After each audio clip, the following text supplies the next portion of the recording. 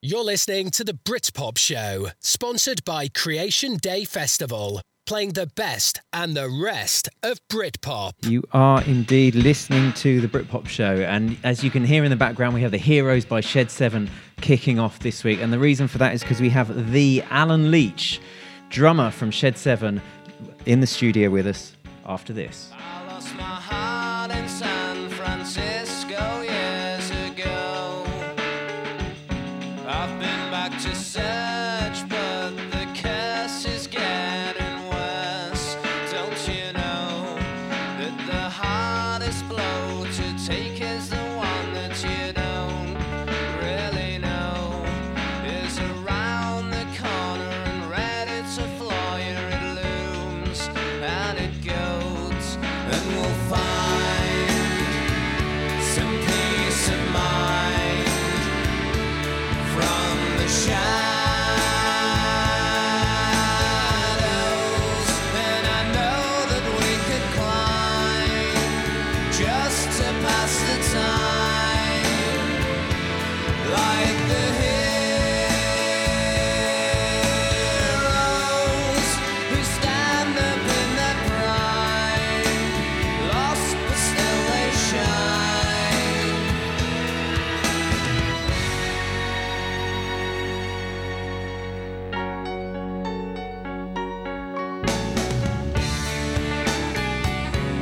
I was solo and al fresco years ago,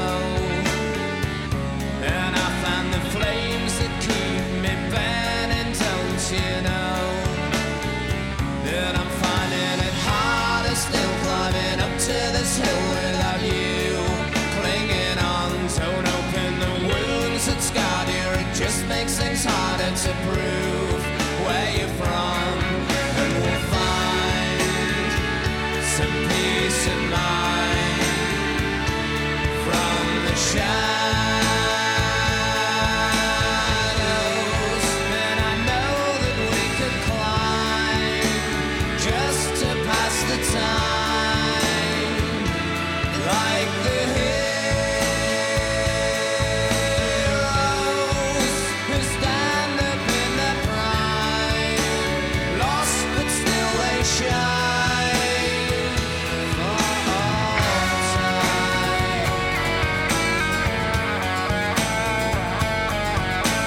Heroes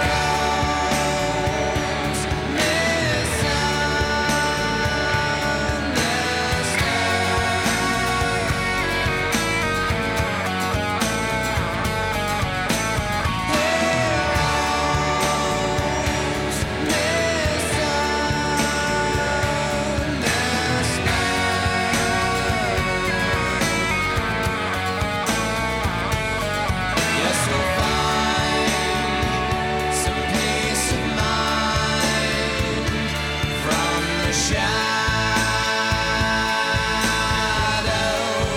And I know that we could climb just to pass the time, like the heroes who stand up in their prime, lost but still we shine.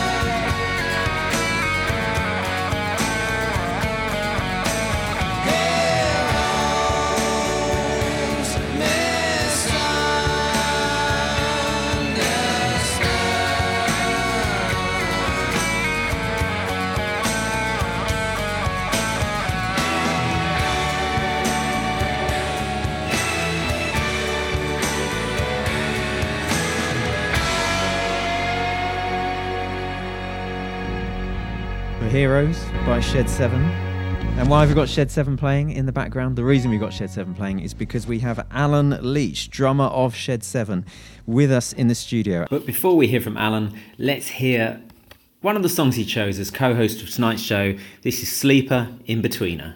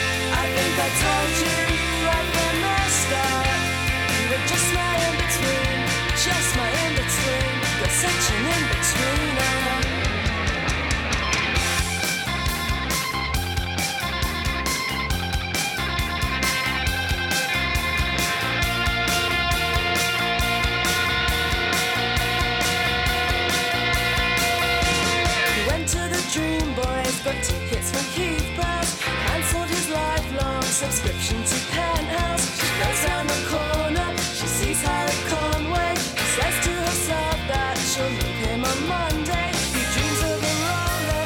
She dreams of a fast getaway.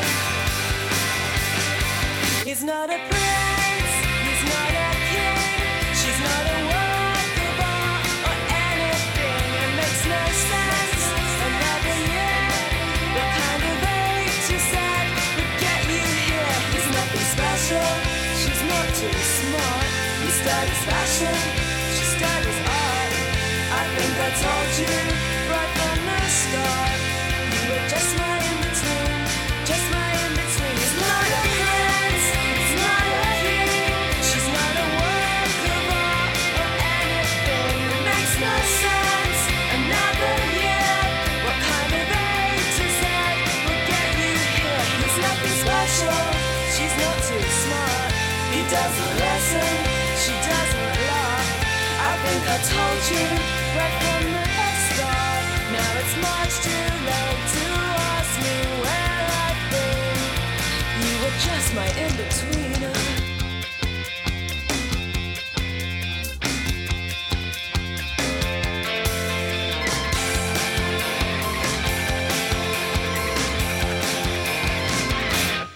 Now, you keen listeners have noticed that you couldn't actually hear Alan during that last segment. Alan, are you there now? You tell me. You absolutely are. This is perfect. Right, now all gremlins have gone and we are back on track.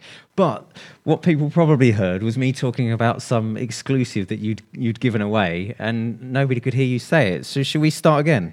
Shall we? You tell us about the origins of the band. Oh, you didn't get any of that? Of course you didn't know. I'll go as fast as I can then. My brother was at school with Paul, Rick and Tom from Shed 7, and I was kind of the older brother, and I was always kind of a bit snooty about them. They're like little kids band. And I didn't really take them very seriously. And then they started to get quite good, and I had to kind of eat humble pie. And then I joined the band. My brother left. Yeah, some humble ocean pie. Yeah, and my brother left the band to go and pursue like dance music and stuff like that. And the rest, as they say, is Britpop history. Amazing. And what was the name of the band? Before I joined, they were called Broccoli Haven. Don't ask me why. You'd have to ask Rick, Tom, or Paul. And don't ask me why they're called Shed 7 either, because they called themselves, they rebranded as Shed 7 about 3 weeks before I joined. So, well, Rick told us about that. Did he? Yeah, I do know the answer, but yeah, if You Rick guys are told me, then I probably- don't. You're probably bored of talking about it, aren't you? Yeah. All right. Well, we won't go there. We won't Go go on. there. But so, at what point did you realise that? Do you know what? They might be onto something. I think we were just getting into similar styles of music. You know, we'd all started. They'd started listening to the because they were heavily into the Smiths when they were doing the Broccoli Haven thing, and I never really got the Smiths at the time. Although I love Morrissey and the Smiths now, never got it.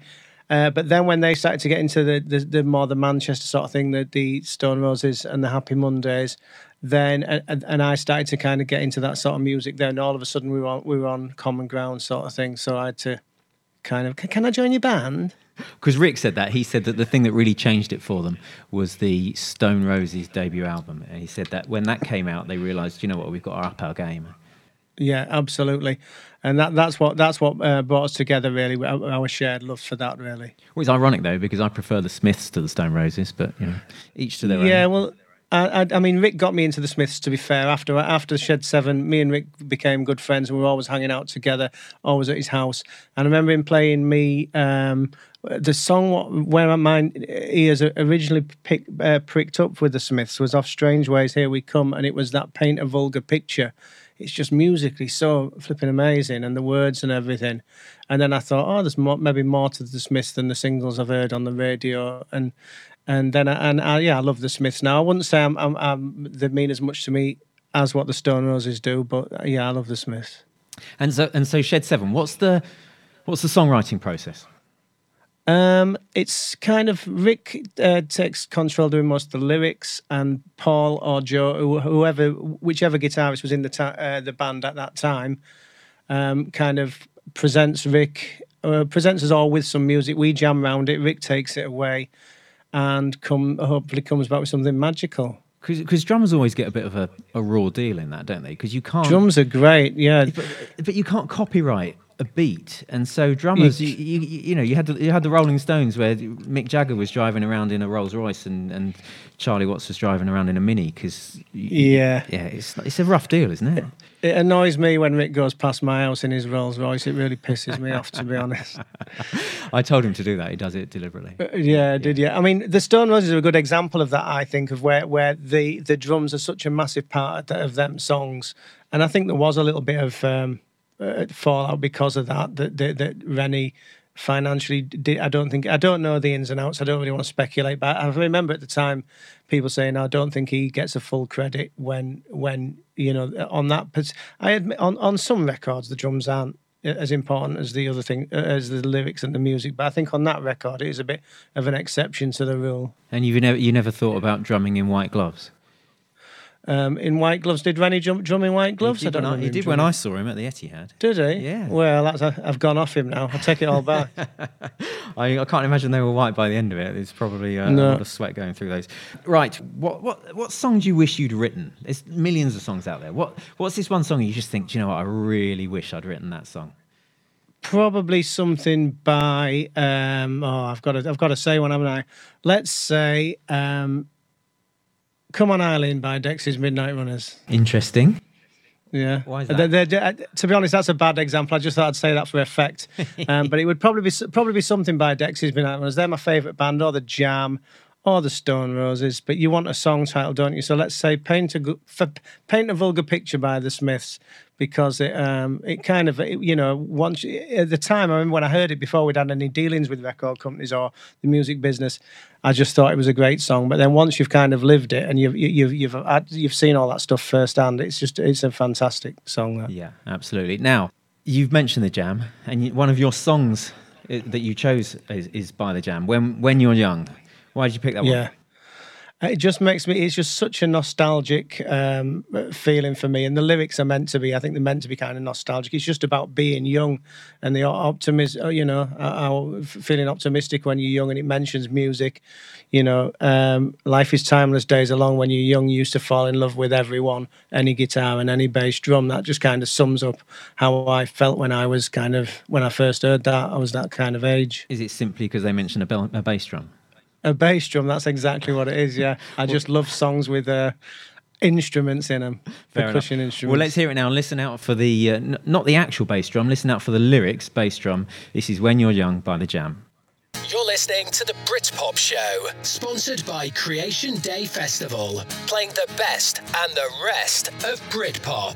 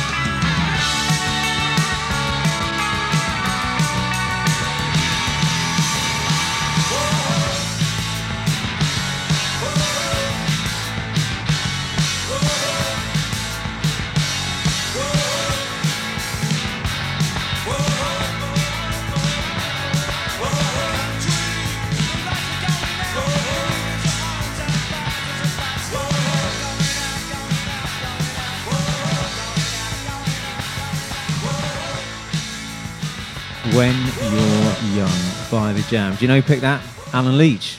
Who's Alan Leach? Only the drummer from Shed 7, who we have with us in the studio this week. Now, Alan, we've had some people messaging us. We've had a guy called Dave from America. Says he couldn't hear you, so I've turned you up, and now we're all good. We have Brian, who's also messaged, but we've had a message from Mark, and Mark has suggested that The Jam are the best three-piece ever. What do you think? I would say I wouldn't argue with that. I mean, the people to compete with them would be, in my opinion, Supergrass. The Police are a good three-piece, but yeah, the Jam were always my favourite. Supergrass is a great shout. You don't really think of Supergrass as a three-piece, but they absolutely they became a four-piece, didn't they? But in the same way, the Jam had a lot of members in a live band by the end as well. Yeah. So. Yeah, well, they all do, don't they? A lot of them. I mean, you guys don't, but a lot of them. I went to see the Arctic Monkeys, and you could see there was about 4 musicians under the stage playing along. Were there? Yeah. Like a little sweatshop, sort of.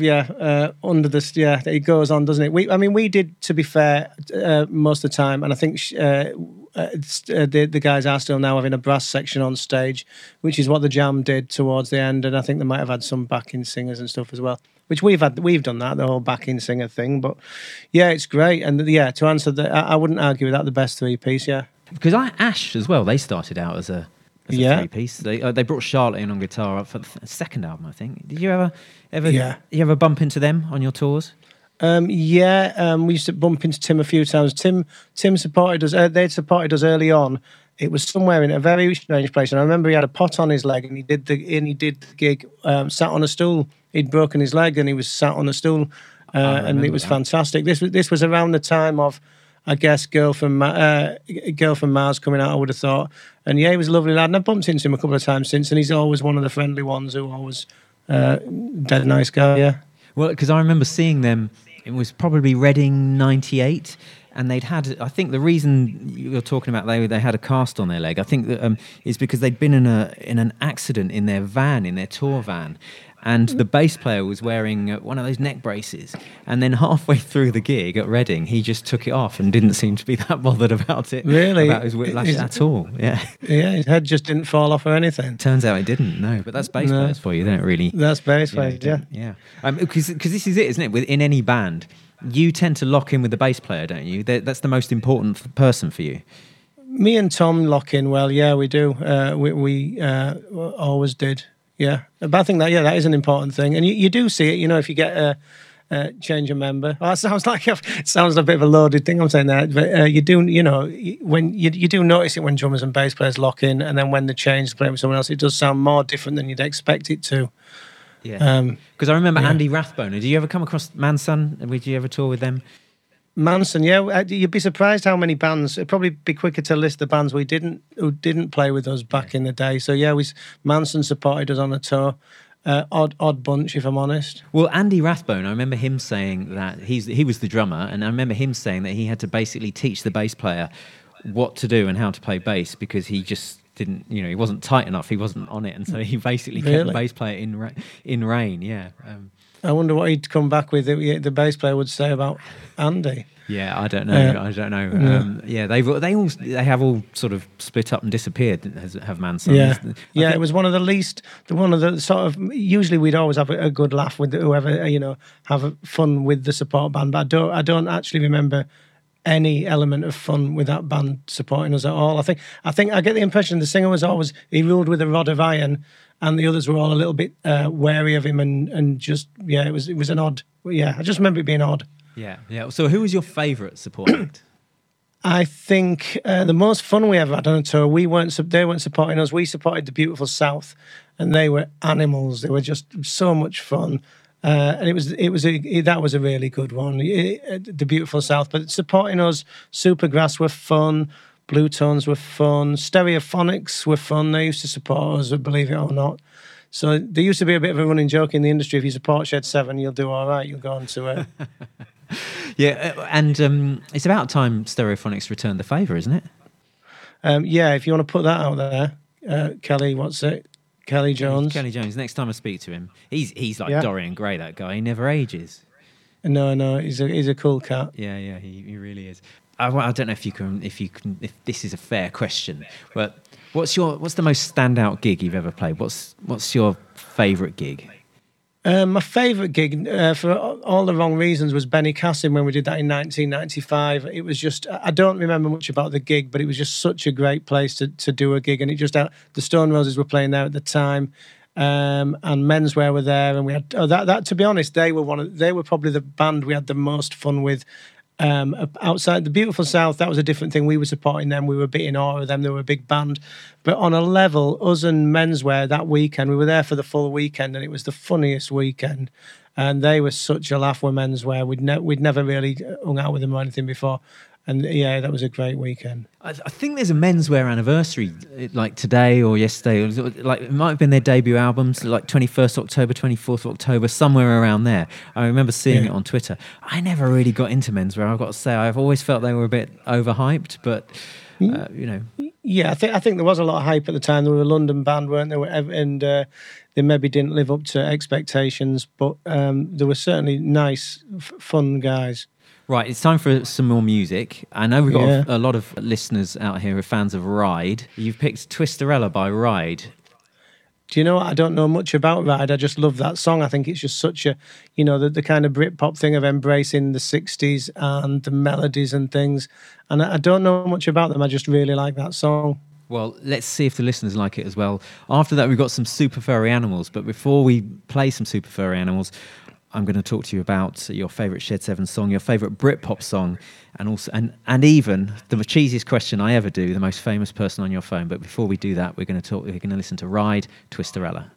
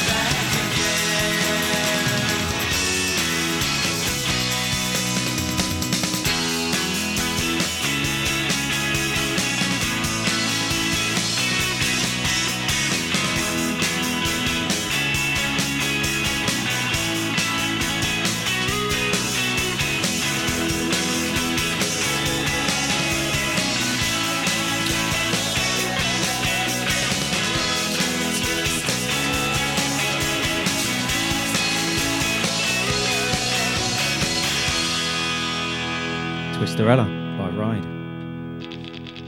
Alan Leach chose that one because he's in the studio with us. Alan, we've had a message from Davo in America saying... That guy? Yeah, he's saying, right, he says, I'm a big Shed 7 fan, so that's a good start, isn't it? It is, yeah. Go along with that. He said, I have been since back in the day. He says, I'm looking forward to Alan's solo work, and we'll talk about that shortly. He said, by the way, Alan was responsible for helping me, and I'm sure others, get through the worst times of COVID. His online drum lessons and speed quizzing were entertaining and gave me something to look forward to each day while stuck at home. Do you want to explain to the rest of us what that's all about, this love-in between you and Davo?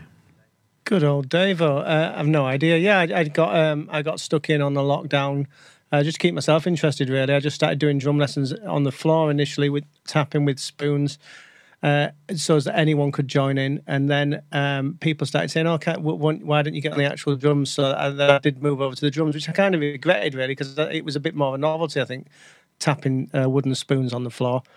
I've had a lot of good feedback from people saying it was an enjoyable thing it felt like it was a bit. Oh, we seem to have lost in there. We will get him back very shortly. We'll move on to one of his next songs. We've got some gremlins today in the studio. I do apologise. We're going to. He chose "Play It Cool" by Super Furry Animals, and we're going to play that now.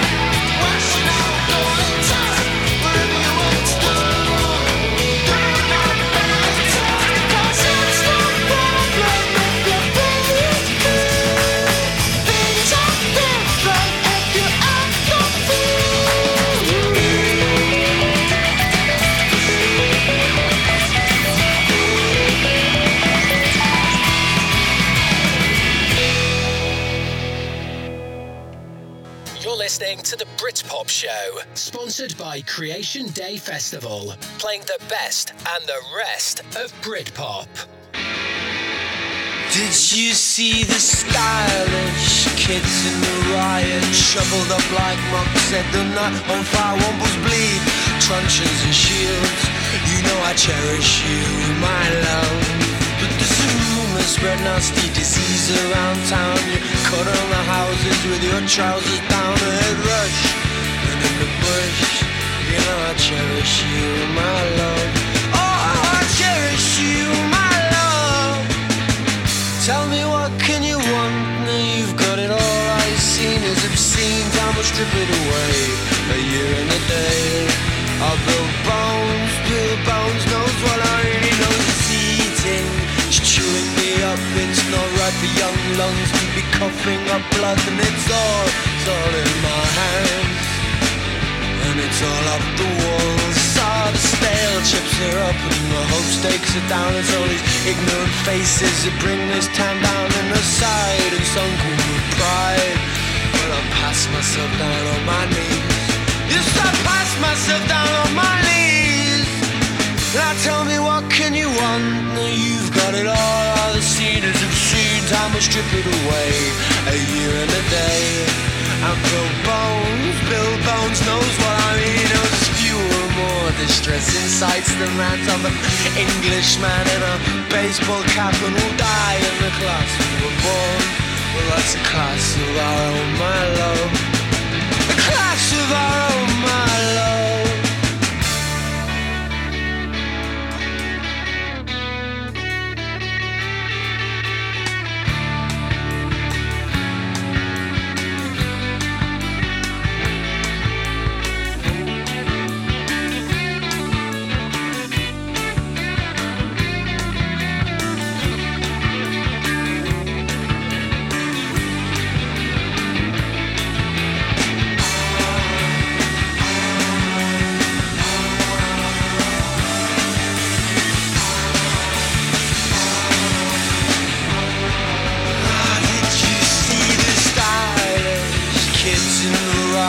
Shoveled up like mugs at the night on fire, probably truncheons and shields.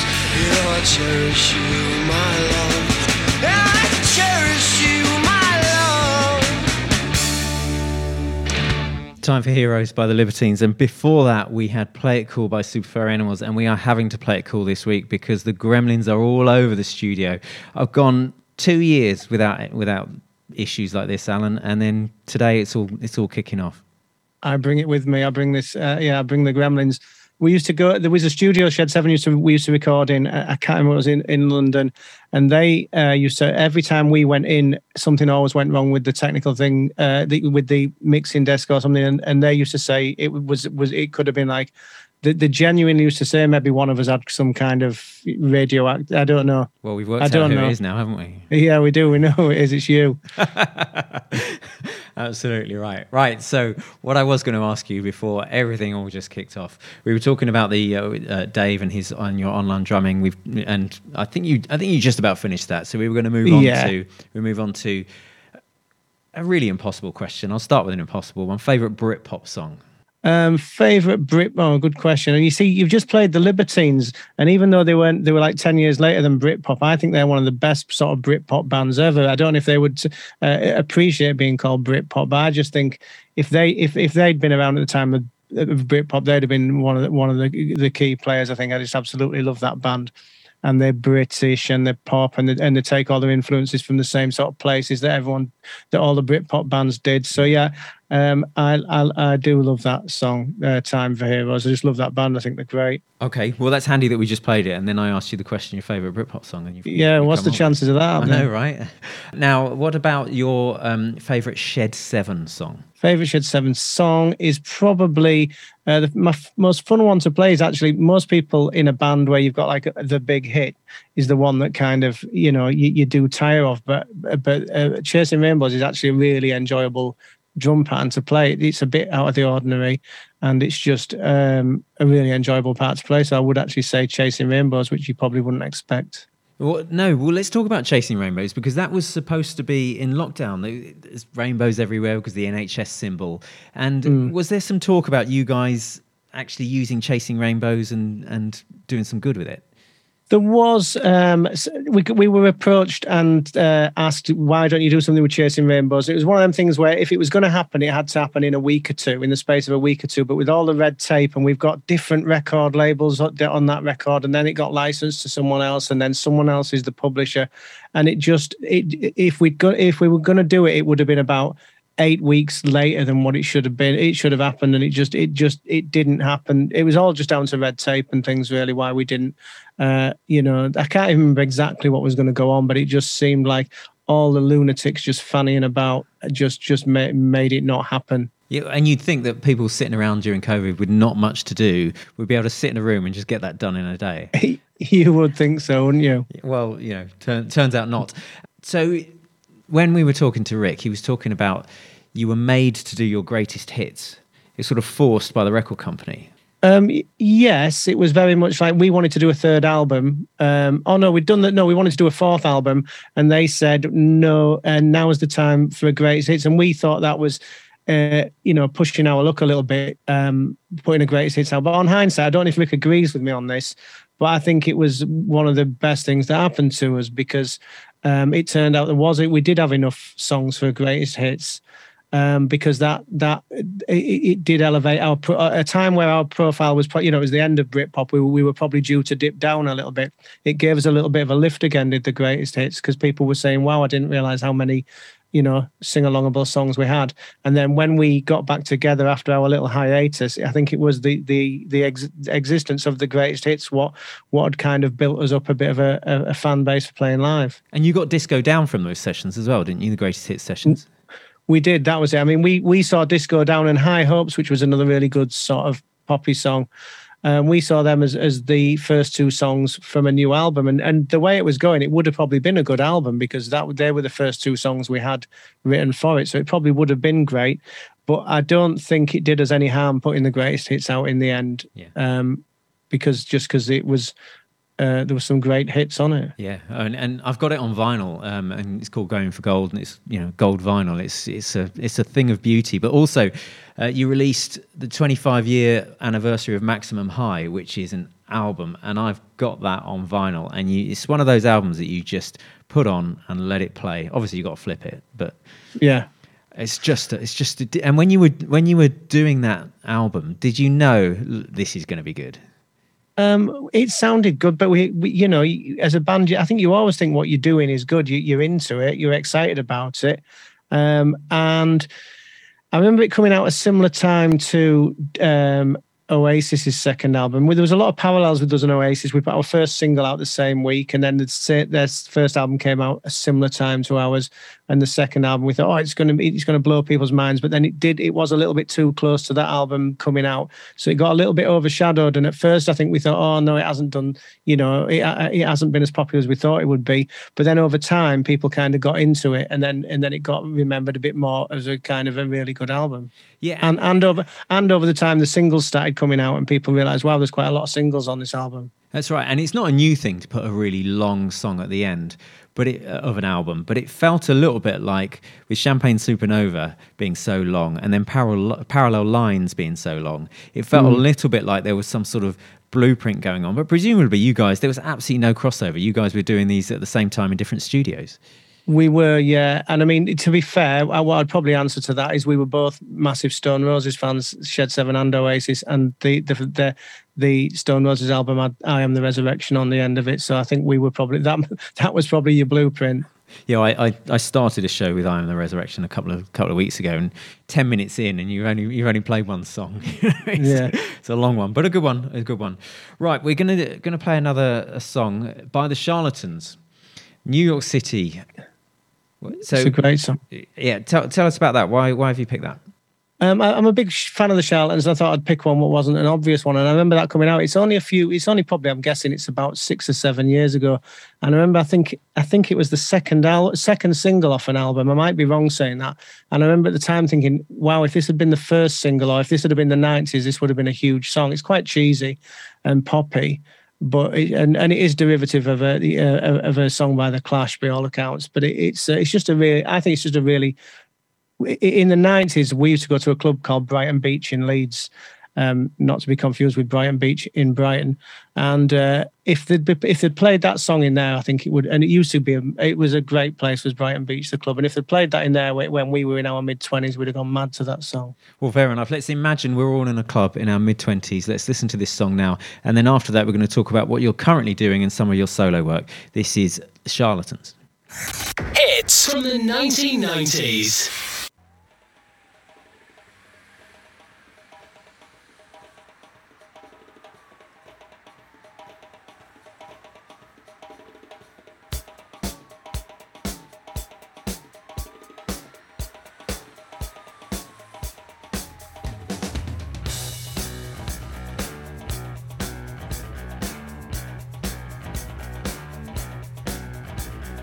New York City, 7 o'clock, giving it up for the vintage look.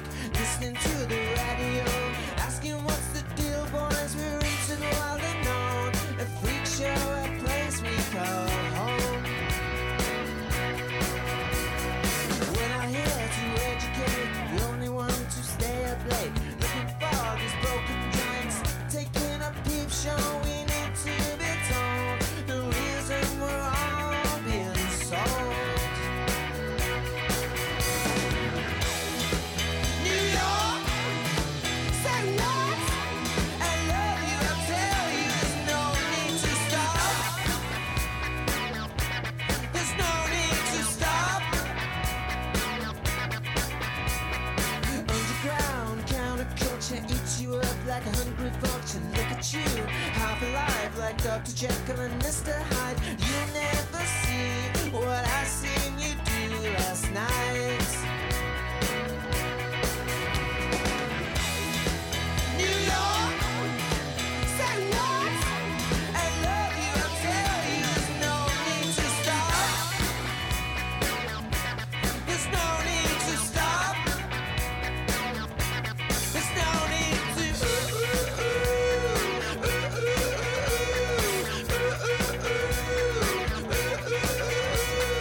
New York City, 7 o'clock, giving it up for the vintage rock. Underground, I love this raps. It's now or never, a reason to live, a reason to die. New York, say what? I love you, I tell you, there's no need to stop. There's no need to stop. There's no need to.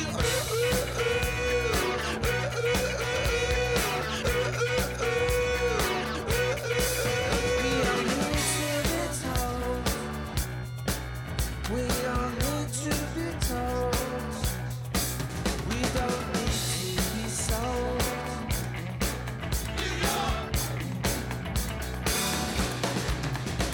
New York City, there's no need to stop by the Charlatans. Good tune that. Like it. Excellent. Yeah. Have you not heard it before? I have, but it's not one that I would normally play. No. But I'm gonna play it now. It's got a real '60s vibe to it, isn't it? Almost. Yeah, it's good. I mean, it's just an exciting sort of song. What I think, I thought it would be a big song. That. Yeah. It's a tune. It's absolutely a tune. Right. So December always used to be Shed-Sember. It was always a big thing in the calendar. Every other year, let's get our Shed 7 tickets. But then just recently, just before the recent Shed-Sember, you left the band. What happened? I did, yeah. It was a difficult time for a lot of people, as we know, in COVID. And we had I don't want to say too much about it. The good thing is we're all friends now. It was a very trying time for me and them.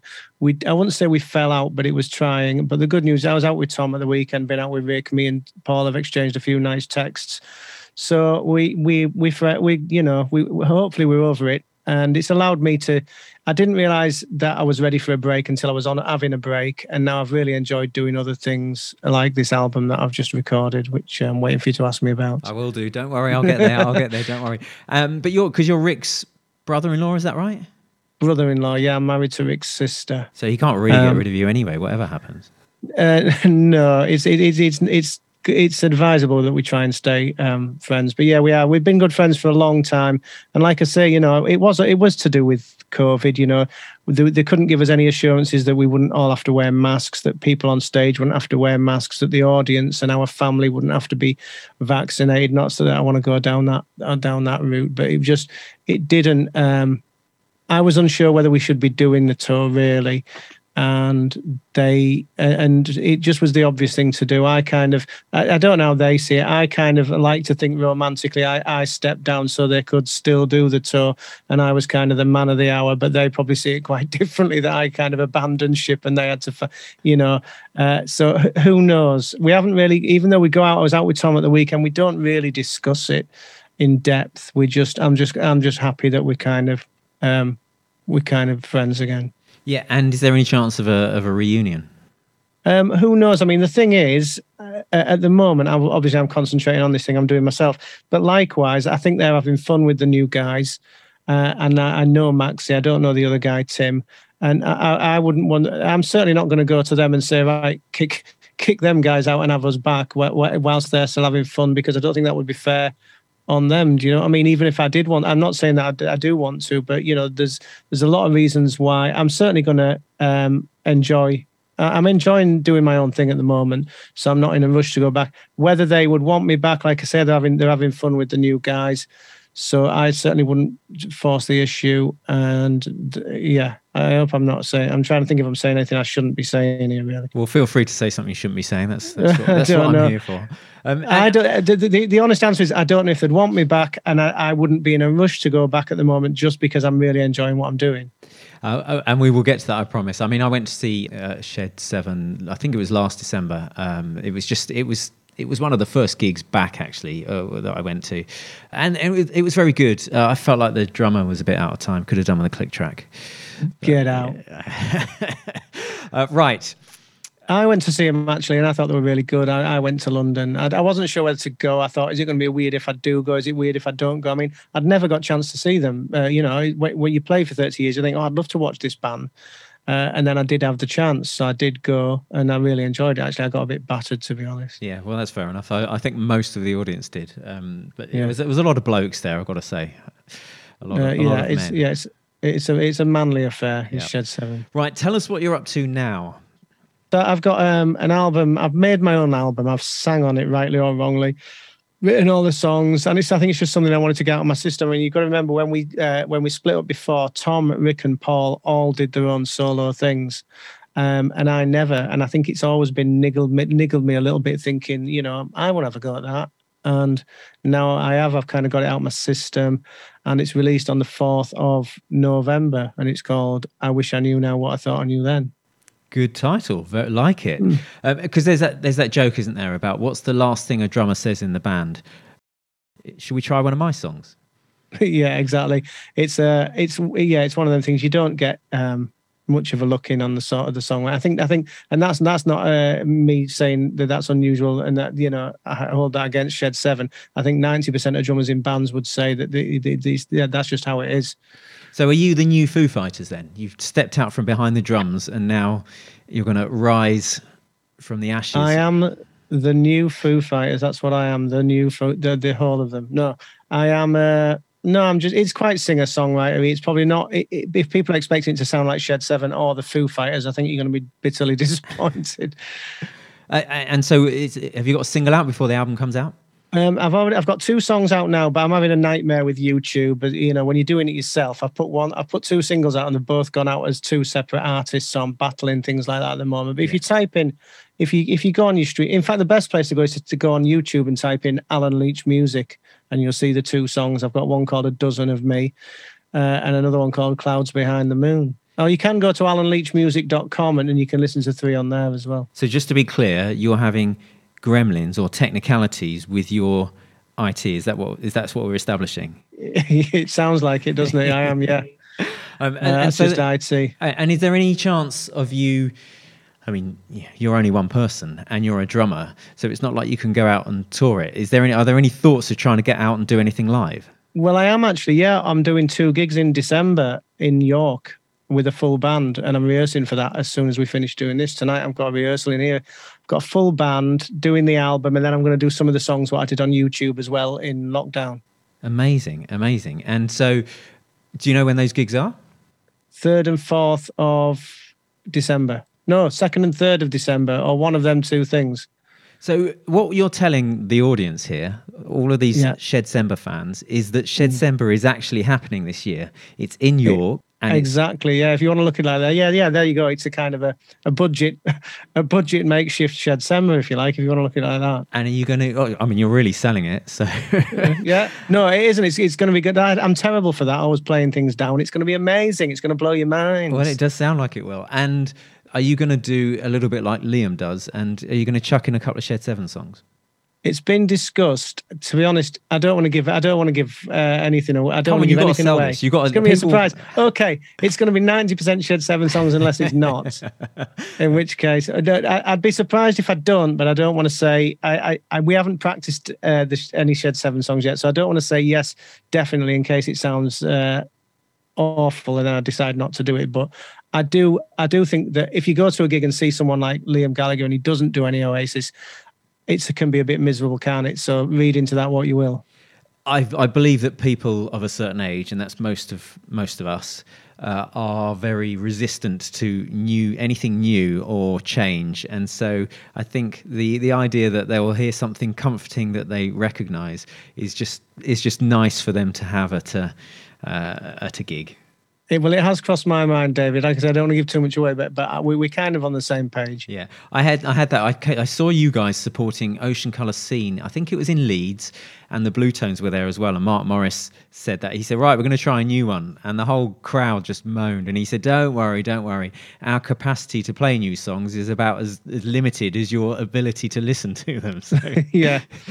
He's funny, man. Yeah, he's a funny guy. And then you guys came on, and I think it was Blue Tones, Shed 7 and an Ocean Colour Scene. And I was like, well, this is an amazing gig.